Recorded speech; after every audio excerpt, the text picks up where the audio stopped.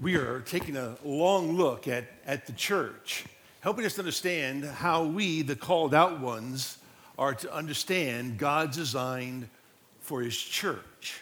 It's so important for us to come to grips with the reality of what it means to be a child of the King, what it means to be chosen by God, converted by God, cleansed by God, commissioned by God to serve his purposes.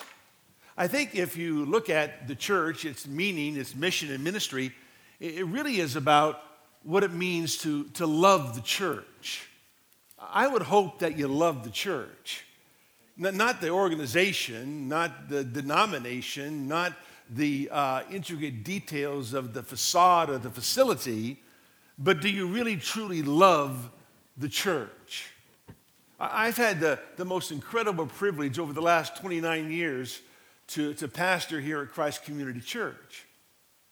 And I can honestly tell you that I truly love the church.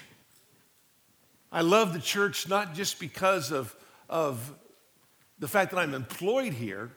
I love the church because of all that it is and all that God designed it to be. And I've had the most incredible experience and wonderful ministry to serve alongside many of you in this ministry over all these years. And I really, truly love the church. I mean, you can't not love the church if you love the Lord, right? Because you love the people he died for. And so you love the church. And I find it interesting that you know, I've raised a lot of children, and now I have a lot of grandchildren. And, you know, it wasn't the fact that after 10 years of having children and raising children that I decided to chuck them aside and start a new family. No, I stayed with my children to raise them, to nurture them, to care for them, to love them over all these years. And that's never going to change. When I came to Christ Community Church, I didn't come for 10 years so that I could chuck you aside and go to another church and adopt a new family and be a pastor of a new congregation. No, that's not the way the ministry is supposed to be. You need to show commitment as you would in a marriage to a family, devotion as you would to marriage and a family. And the Lord made it very clear that your spiritual family always takes priority over your physical family. When they came to him and said, Lord, your mother and your brother are outside waiting for you. And he said, who are my mother and who are my brothers? But those who believe in me. He made it very clear that the spiritual priority took place over the physical aspect of family. Why? Listen, we are going to spend the rest of our lives on this planet and into the future and eternity together. Like it or not, if you're a believer in the Lord Jesus Christ, we're going to be forever together in glory. That's just the way it's going to be. So get used to it. If you don't like someone in front of you or behind you, just think you're going to be sharing a mansion with them in glory. And so there's a certain aspect, you can look at the principles that we're looking at as the fact that this is why we love the church. We love the church because it's the plan of the Son of God. He said in Matthew 16, I will build my church and the gates of hell shall not prevail against it. Do you know that Jesus never built anything else? He only built one thing, the church. He's continually building the church until that last soul is saved in the church age, and then he's going to come and receive us unto himself, that where he is, there we may be also. But it's the plan of the Son of God. It was a perfect plan. It's a precious plan. It's a providential plan. It was a plan made in eternity past, before time began. We love the church because it's the plan of the Son of God. We love the church because the church is the possession of the living God. 1 Peter chapter 2, verse number 9, we are his chosen possession. We are his children. We are his bride. We are his body. He purchased us with his blood. He bought us back from the slave market of sin that we might be his and his alone. In fact, we're such a possession of his that he takes up a residence in our lives. What was the mystery? Concealed in the Old Testament, but now revealed in the New Testament. Christ in you, the hope of glory. We are such a possession of his that he takes up residence in our lives and works in and through us. The Father resides in us, the Spirit resides in us, the Son resides in us. Read the Gospel of John, they're all there in terms of the understanding of what God is doing with his own possession. Can't help but love the church. It's the plan of the Son of God, and you're part of that plan. If you love the Lord and you're a believer in the Lord Jesus Christ, you're part of that perfect, providential, precious plan of the living God. And we are the possession of the living God. He owns us. He bought us. He took us out of Satan's domain and put us into his kingdom. How can you not love the church? Because you love the Lord. And our third point, and this is kind of where we've camped out on the last couple of weeks, that the church is the pillar of the truth of God. 1 Timothy 3, verse number 15, tells us that the church is the pillar and support of the living God. And we've been looking at what that church looks like. And how do you know that as a church we are demonstrating on a regular basis that we are the pillar and support of the truth of the living God? Because that's who we are. And so we told you over the last couple of weeks that the church that is the pillar and support of the truth is a church that studies the truth carefully. They want to know what the truth says. That's why the early church was committed to the apostles' teaching. That's why Paul tells Timothy, study to show yourself approved unto God, a workman that needeth not to be ashamed, rightly dividing the word of truth. The church that's the pillar of the truth of God studies the truth very carefully. They're like the Bereans who search the scriptures to see whether or not these things are so, because you want to know exactly who God is. And so you study the truth carefully, and then number two, you show the truth clearly. And that's how you know you studied it carefully. You show it very clearly. You demonstrate the truth. You live out the truth. So all will know that what you believe is really true because it's manifested on a daily basis in your life. And so you show the truth clearly. And those who study the truth carefully and show the truth clearly are those who speak the truth convincingly. And that's what we talked about last week.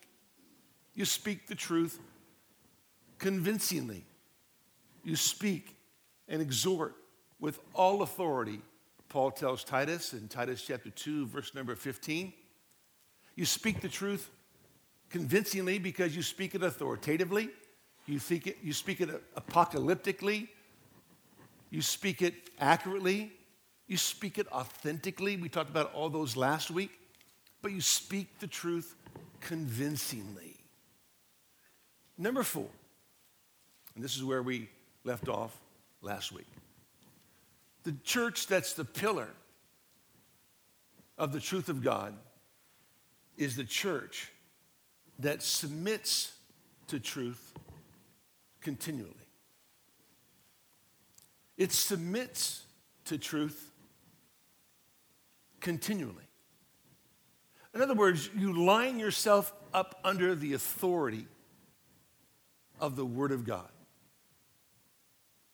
Now, this is not easy for most of us because there are certain things in the Scriptures that we find hard to digest, hard to accept, difficult to realize. And yet we are to submit to the truth continually. That is, every day I am finding myself under the authority of God's word. What does God's word say that I should be doing? What does God's word say that I should be saying? What do I do in order to honor my God? And so I line myself up under the commands of Scripture. And so I submit to the truth continually. When the Bible speaks about forgiveness, right? I want to forgive my brother. I want to forgive those who have sinned against me. I don't want to hold the grudge. I don't want to become bitter and angry. I want to forgive one another, even as God, for Christ's sake, Ephesians 4 tells me, has forgiven me. And yet we find ourselves bristling against forgiving those who have wronged us so. That's just not willing to submit to the truth of God continually. When it comes to serving one another, we should be in service mode at all times. Willing to serve our fellow brother and sister in Christ. But this way, serving by exercising your spiritual giftedness, right? God has gifted each and one of us. 1 Peter chapter 4, verse number 10 tells us, as each has received a gift, employ it in serving one another. Why? Because we are a body. If one rejoices, we all rejoice. If one is sad, we're all sad. But we're all in this together as the body of Christ. And so because the Bible tells us about the gifts that God has given to us, that we might exercise them in the body and minister to one another in a most profound kind of way, doing something that no one else can do because God has specifically gifted you to be used in the church for His glory. If I don't submit to that and follow through on that, then I live in rebellion to the truth of God's word. And as an individual, I cease to be the pillar and support of the truth. You see, we are to submit to everything that God says. We don't have the luxury of picking and choosing what we're going to submit to. I mean, I don't allow my children to pick and choose what they submit to my commands or to my demands or to what I say as their father they should be doing. I don't give them the option to say, well, I think, Dad, I'll do that, or maybe I won't do that, Dad. Oh, no, you're going to do what I tell you to do because you're in my family and I'm your father and you follow the direction of your father and your mother. But somehow we think that within the church, we can say, God is so graceful and loving and kind that if I choose not to exercise my spiritual gift, it's okay. Everybody else can do it. I don't have to do it. Or I don't have to be involved in giving to the church. I mean, after all, everybody else gives to the church. Why should I give? All the needs are met. They've met the budget for the new year. Everything seems to be hunky-dory. Why should I give if everybody else is giving? You see, there are certain things in the scriptures that we just want to pick and choose that we submit to. The church of Thessalonica was not that way. They were a very submissive church. In fact, turn with me to 1 Thessalonians chapter 1. Paul says this about those in Thessalonica. This is really good because this is a submissive church. And remember I told you last week that the church at Thessalonica was the only church that Paul said was a pattern for every other church. And remember, he wrote to a lot of churches. But there was one church that was a specific, unique pattern, and that was the church of Thessalonica. And that was because they were such a submissive church.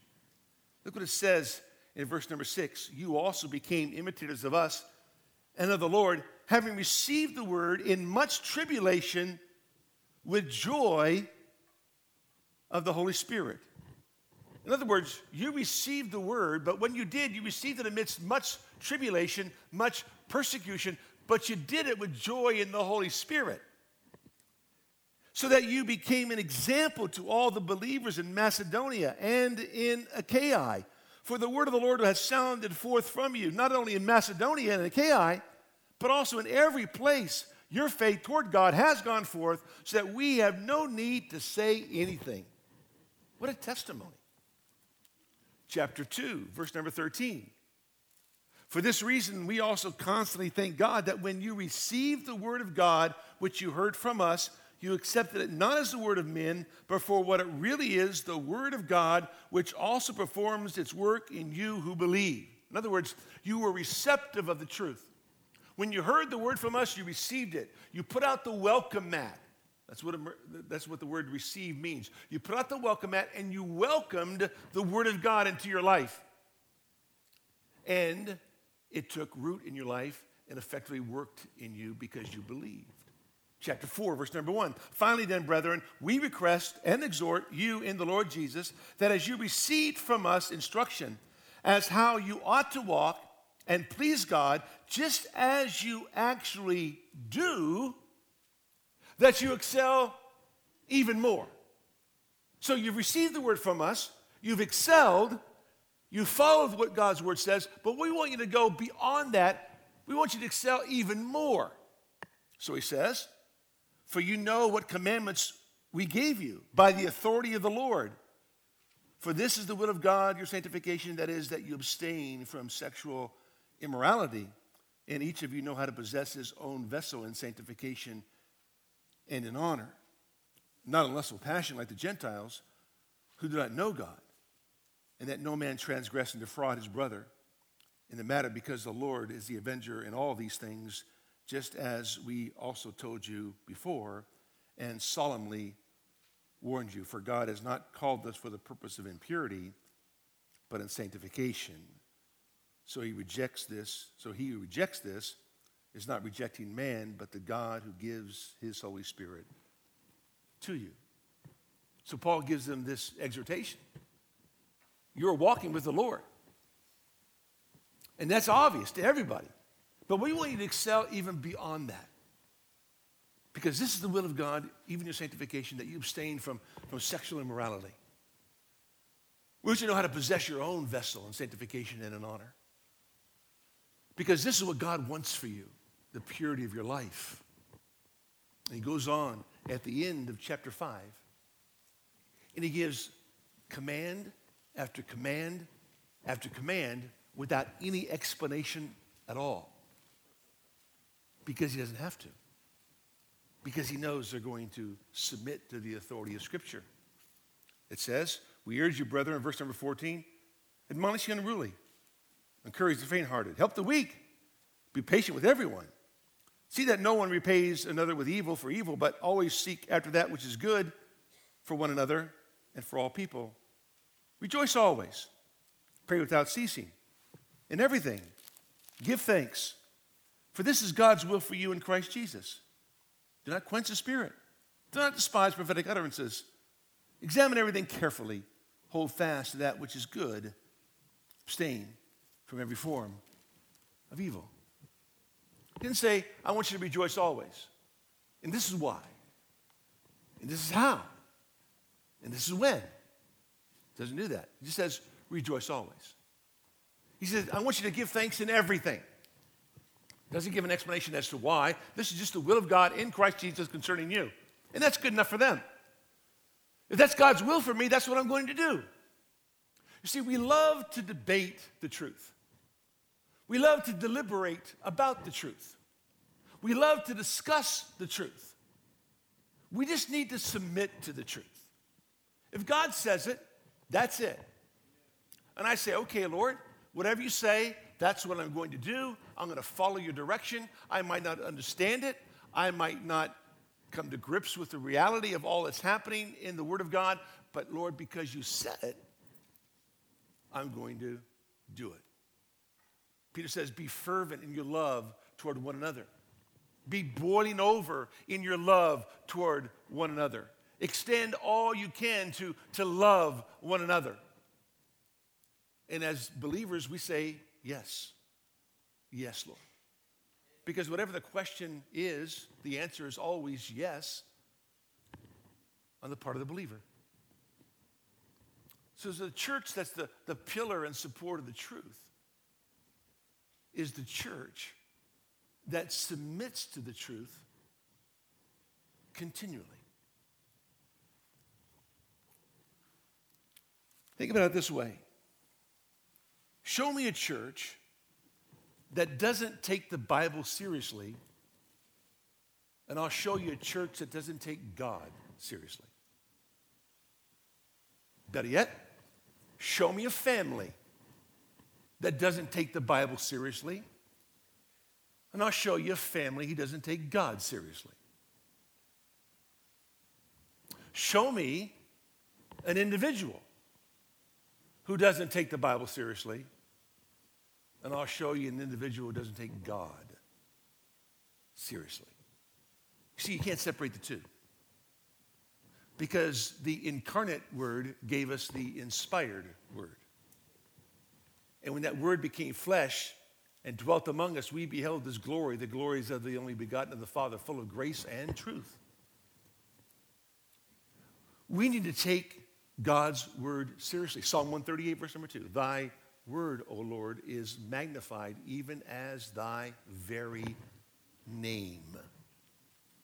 The word of God is on the same plane as the name of God.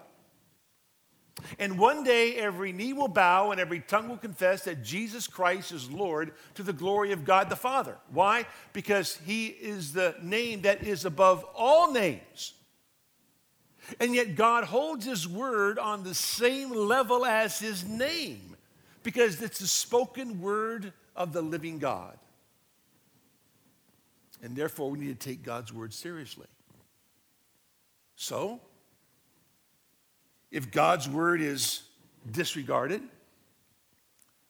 if God's word is devalued, then God is diminished in the eyes of that church or in the family of those believers.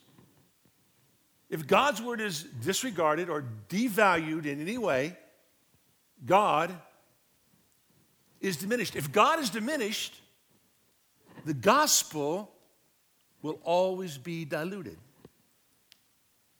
Because the gospel is based on the identity of who God is. And the identity of God comes from the word of God. So then the gospel then becomes diluted. If the gospel is diluted, godliness will disappear. If godliness disappears, God is dishonored, and the people will always be destroyed. That's just the natural downgrade of devaluing and disregarding or despising the truth of the living God. There are churches that refer to the Bible, but don't revere the Bible. There are churches that read the Bible, but don't revere the Bible. God's word is magnified even as his very name. The church is the pillar of the truth of God. That church studies the truth carefully, shows the truth clearly, speaks the truth convincingly, submits to truth continually, and number 5, stands on truth confidently and courageously. Stands on truth confidently and courageously. That's the church, that's the pillar of the truth of God. And you can go through Scripture and read about all kinds of individuals who stood strong on the truth. You can go all the way back to the Old Testament and look at Esther, who stood strong on the truth of God's covenant with Israel. You can go back and look at Moses and Abraham, Joseph, Daniel, Shadrach, Meshach, and Abednego. You can pole vault yourself into the New Testament and look at Stephen and the apostles and the apostle Paul. But of all the people in the New Testament that stands out as the supreme example of standing courageously, standing confidently, I think we'd all say the Apostle Paul. We'd even say Timothy, his protege. But there's one individual that hardly anybody knows, hardly anybody ever mentions, whose name would have been the name of my 9th child. But I don't have a 9th child. I only got 8. But if I had a 9th one, it would have been his name. So turn with me to the book of Revelation. Revelation chapter 2. In Revelation 2 and 3, you have 7 letters to 7 churches, 7 literal churches, 7 churches that truly existed. And these letters sent to them are letters by God to them that they might understand God's call upon their lives. And these 7 churches are representative of every church that's ever existed in the history of the world. So you need to understand that.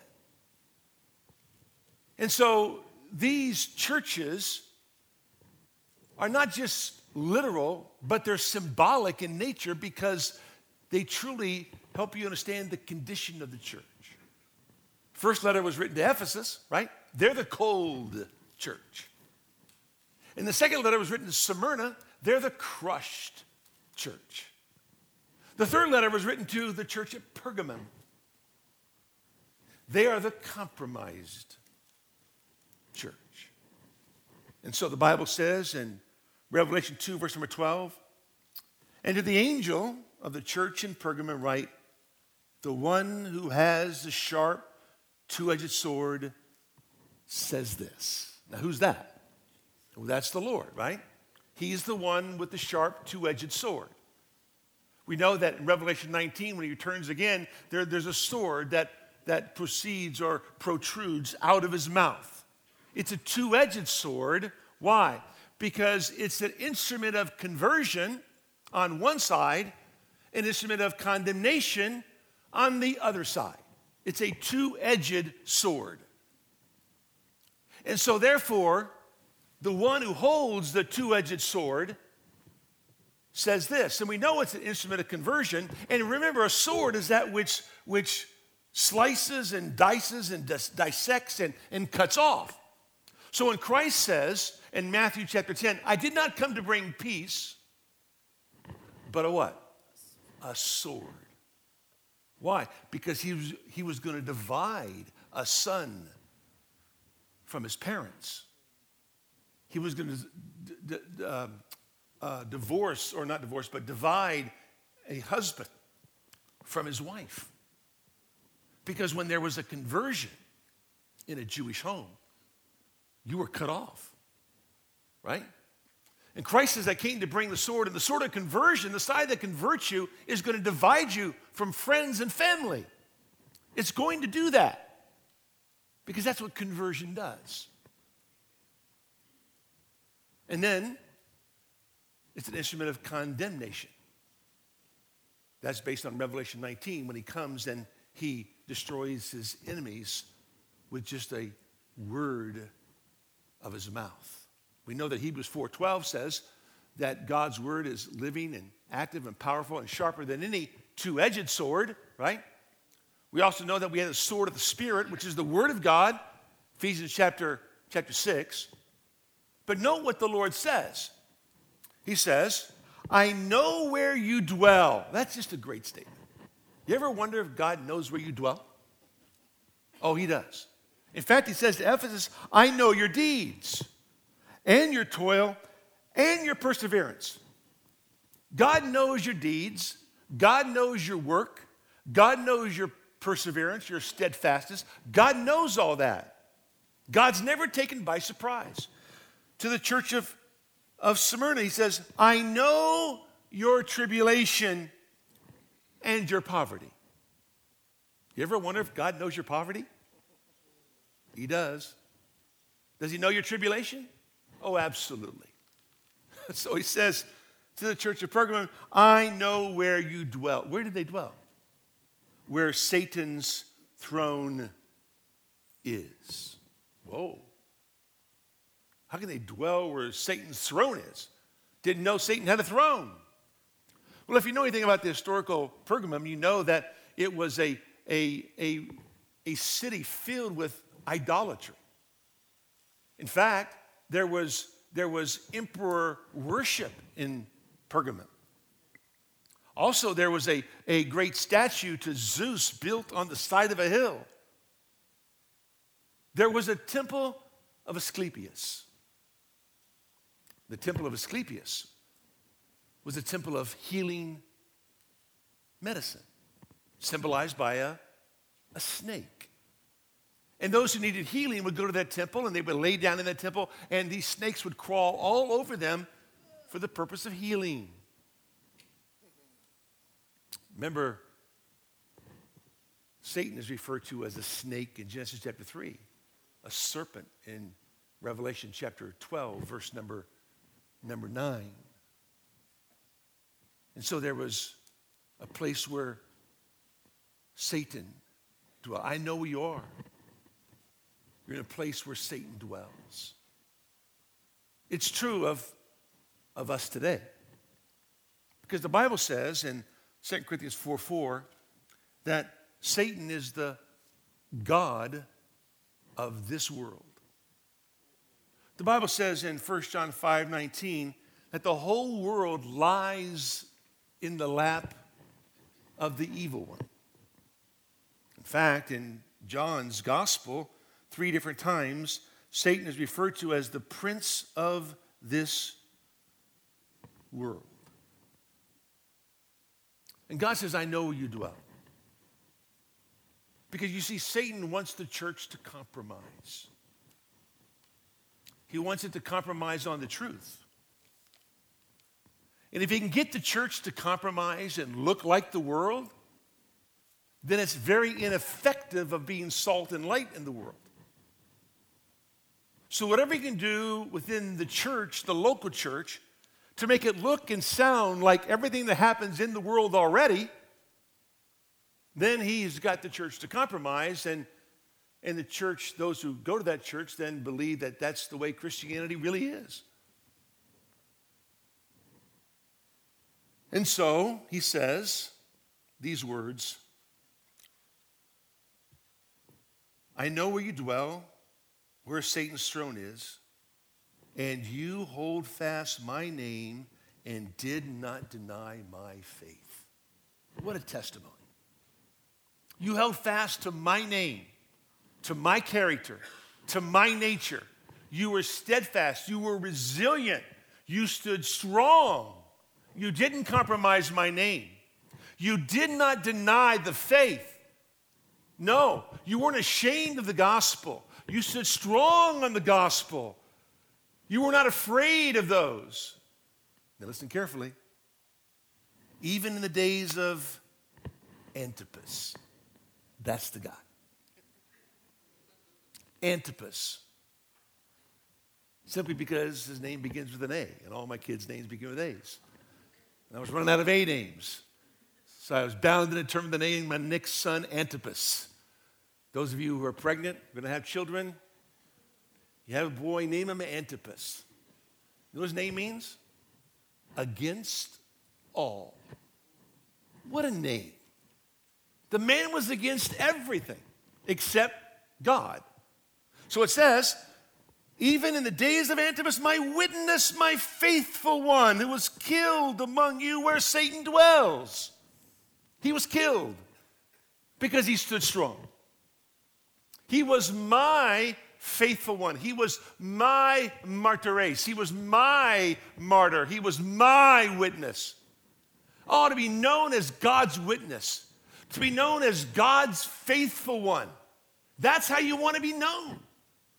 And that's the way Antipas was known. He set the example. He raised the bar for everybody in Pergamum to understand that no matter what happens to you, it's all irrelevant as long as you're a faithful witness of the King of Kings, as long as you don't deny his name, as long as you stand fast for the sake of the gospel.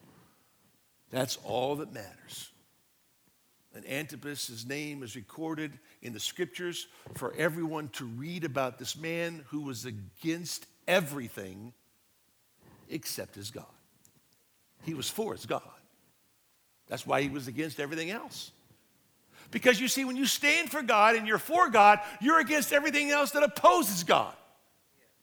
And that's what we need in the church. We need men who are strong, who stand for the gospel and will not compromise the gospel. Listen to what it says. It says, but I have a few things against you. Wait a minute, hold on. How can you have a few things against us? We did not deny your name.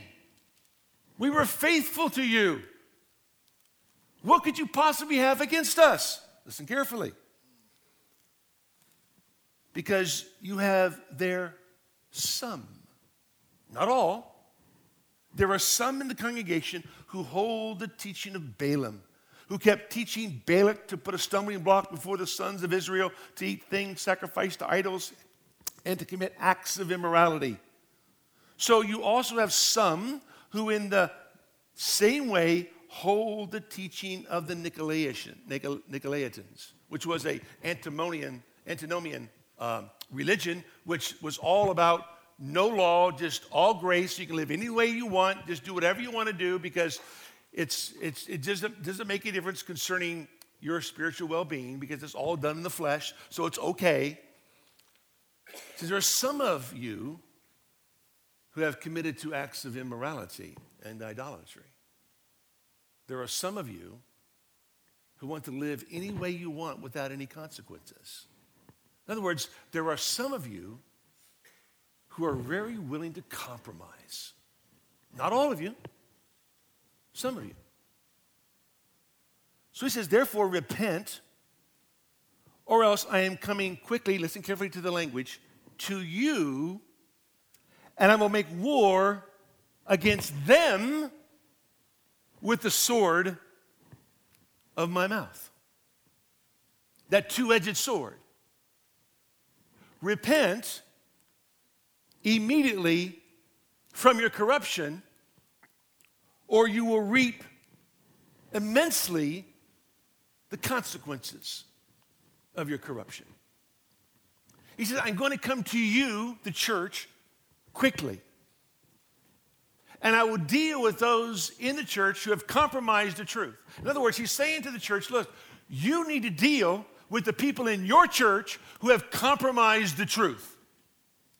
Because if you don't deal with them quickly, I'm coming to you quickly. And I'm going to deal with them. And you don't want me dealing with the people in your church.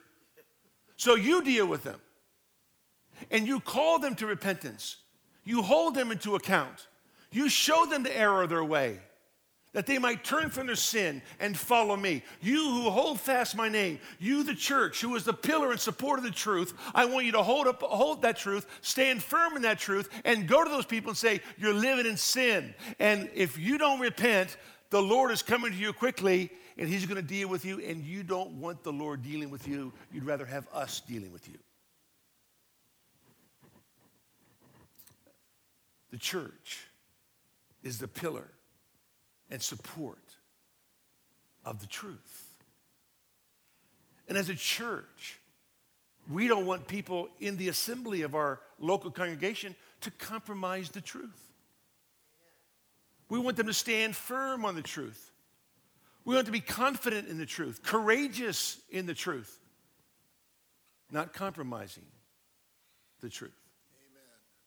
So as a church who is the pillar and support of the truth, we go to those people and we say, listen, you need to turn from the error of your way and you need to follow the Lord and serve the Lord. Let us help you do that. Let us come alongside of you and minister to you, that we might be a support and accountability to you, that you might live for the glory and honor of our King. So important. The church, that's the pillar and support of the truth, stands on the truth, courageously and confidently. Oh, so much I want to say about that, but time escapes me. The church that is a pillar and support of the truth safeguards the truth compellingly. They safeguard the truth compellingly. In other words, they protect it. They preserve it. They guard it. Paul would say over in 1 Timothy chapter 6, these words, "O Timothy, guard what has been entrusted to you," verse number 20. Guard it, avoiding worldly and empty chatter and the opposing arguments of what is falsely called knowledge. He says in verse number 13 of chapter 1 of 2 Timothy chapter 1, verse number 13, "Retain the standard of sound words which you have heard from me in the faith and love which are in Christ Jesus. Guard through the Holy Spirit who dwells in us the treasure which has been entrusted to you."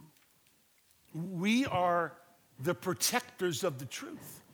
Not just the pillar of the truth, but a protector of the truth. We guard the truth. We guard it against error. We guard it against those who want to treat it as if it is irrelevant. We want to protect it from those who want to despise it. We are the protectors of the truth of the living God. Paul said that when it's all said and done, I was faithful to the fight, and I was faithful to the faith. Definite article, meaning the body of doctrine, that which I believe. I was faithful all the way to the end to guard and fight for the truth. Listen, this is the war that we are engaged in. It's a battle for the truth. And we as a church are the pillar and support of that truth. And so we are bound and determined to safeguard that church. In 1 year, we'll have our 30th anniversary. And we'll be able to proclaim that for 30 years, we protected the truth. We preserved the truth. We preached the truth. That's all we did. Because that's what God's called us to do. Amen. And we've done it for 30 straight years. And Lord willing, that will never change. I know it won't change as long as I'm here and Tom's here and Roger's here and Bruce is here. But we want to make sure that the Word of God always stands front and center in everything we say and everything we do. We are going to protect the truth. We're going to safeguard the truth. We're going to watch over the truth. We're going to guard the truth. Why? Because we are the protectors of it. So when you hear someone say something that's an error, you need to correct that. And say, no, that's not the right thing. That's the wrong thing. This is what the Bible actually does say. Listen, we can say as we sit here today, yes, we are the church and we are the pillar and support of the truth and we are going to stand courageously on the truth. And then go to work tomorrow. And all of a sudden, someone begins to speak against the truth and we don't know what to say. Or we're silent on the matter.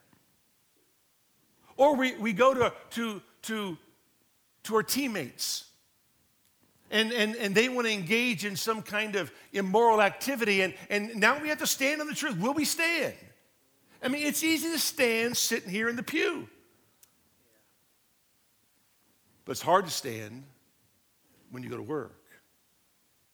It's easy to say, I'm going to stand on the truth. I'm going to be the man of my house and then go home and kowtow to your wife.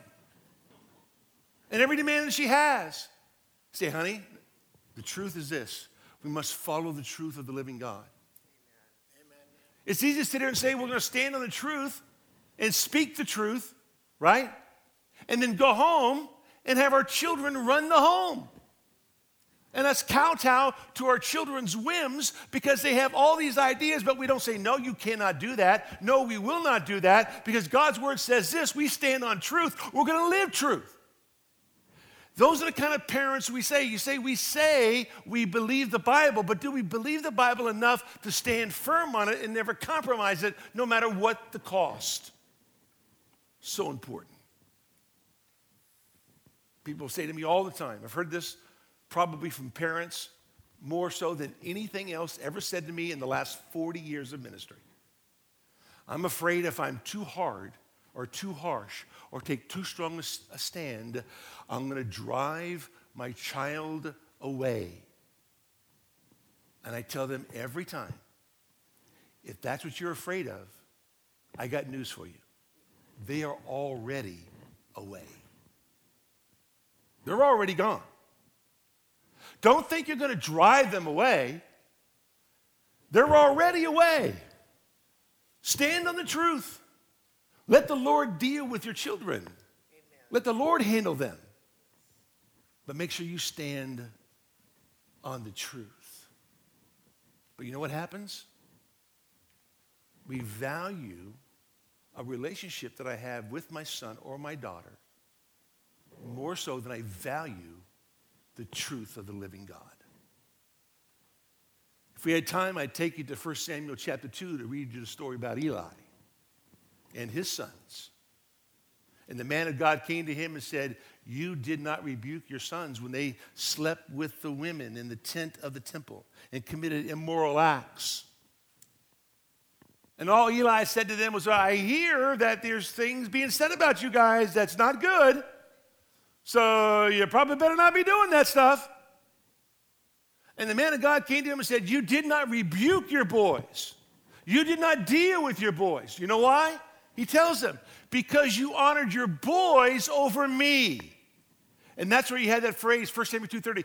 He who honors me, I will honor. But you chose, Eli, not to honor me, and you are a priest. And you chose to honor your sons over me. Therefore, you've lost the priesthood. Therefore, you're going to die, and so are your boys. That should be a wake-up call to every dad in the room, every father that says, wait a minute, if I'm going to honor anyone, it's going to be my God. And I am never going to honor my children over my God. I'm going to hold them into account to the truth of the living God. Eli didn't do that. He lost his ministry. More than that, he lost his life. His boys lost their lives. Simply because he chose to value the relationship over the truth of the living God. And the church that's the pillar and support of the truth never does that. Never. And we need to understand that from the get-go. And if you're a young parent today and you got young children, you need to know that you need to raise them in the nurtured admonition of the Lord and raise them up fearing God and living a life that honors God more than anything else, because that's what matters. You teach them the truth. And lastly, number 7, my time is gone, but I gotta say it anyway. The church that's the pillar and support of the truth is satisfied with the truth. Completely. Is satisfied with the truth completely. In other words, they understand the sufficiency and the supremacy of the Word of God. It's everything to them. This is what satisfies them. That's why Jeremiah could say when God told him, you're my prophet, you're going to preach, and not one soul is going to respond or listen. And Jeremiah said, thy words were found, and I did eat them, and they were the joy, and they rejoiced in my heart. God, your word's enough. If nobody responds, if nobody repents, if nobody comes alongside and supports me in the ministry, it's okay. I don't need that. What I need is the truth of the living God, the Word of God. That's sufficient. That's everything. That's all I need. And Jeremiah ministered for years with no response. Think of the life of Job. When he said in Job 23, verse number 10, he knows the way I take. When he has tried me, I shall come forth as gold. My foot is held fast to his path. I have kept his ways and not turned aside. I have not departed from the commandment of his lips. I have treasured the words of his mouth more than my necessary food. Here was a man who was wrapped in suffering. Here was a man who had lost everything, including his friends. He had nothing, but he had the words of God. And that was more treasured to him than anything else. Anything. Why? Because the truth is what satisfied him completely. See, we want to be satisfied with the truth partially, but have someone else come alongside and fulfill the other half. We want to be satisfied by getting married, We want to be satisfied by having children. We want to be satisfied by having a greater income. We want to be satisfied by having good health.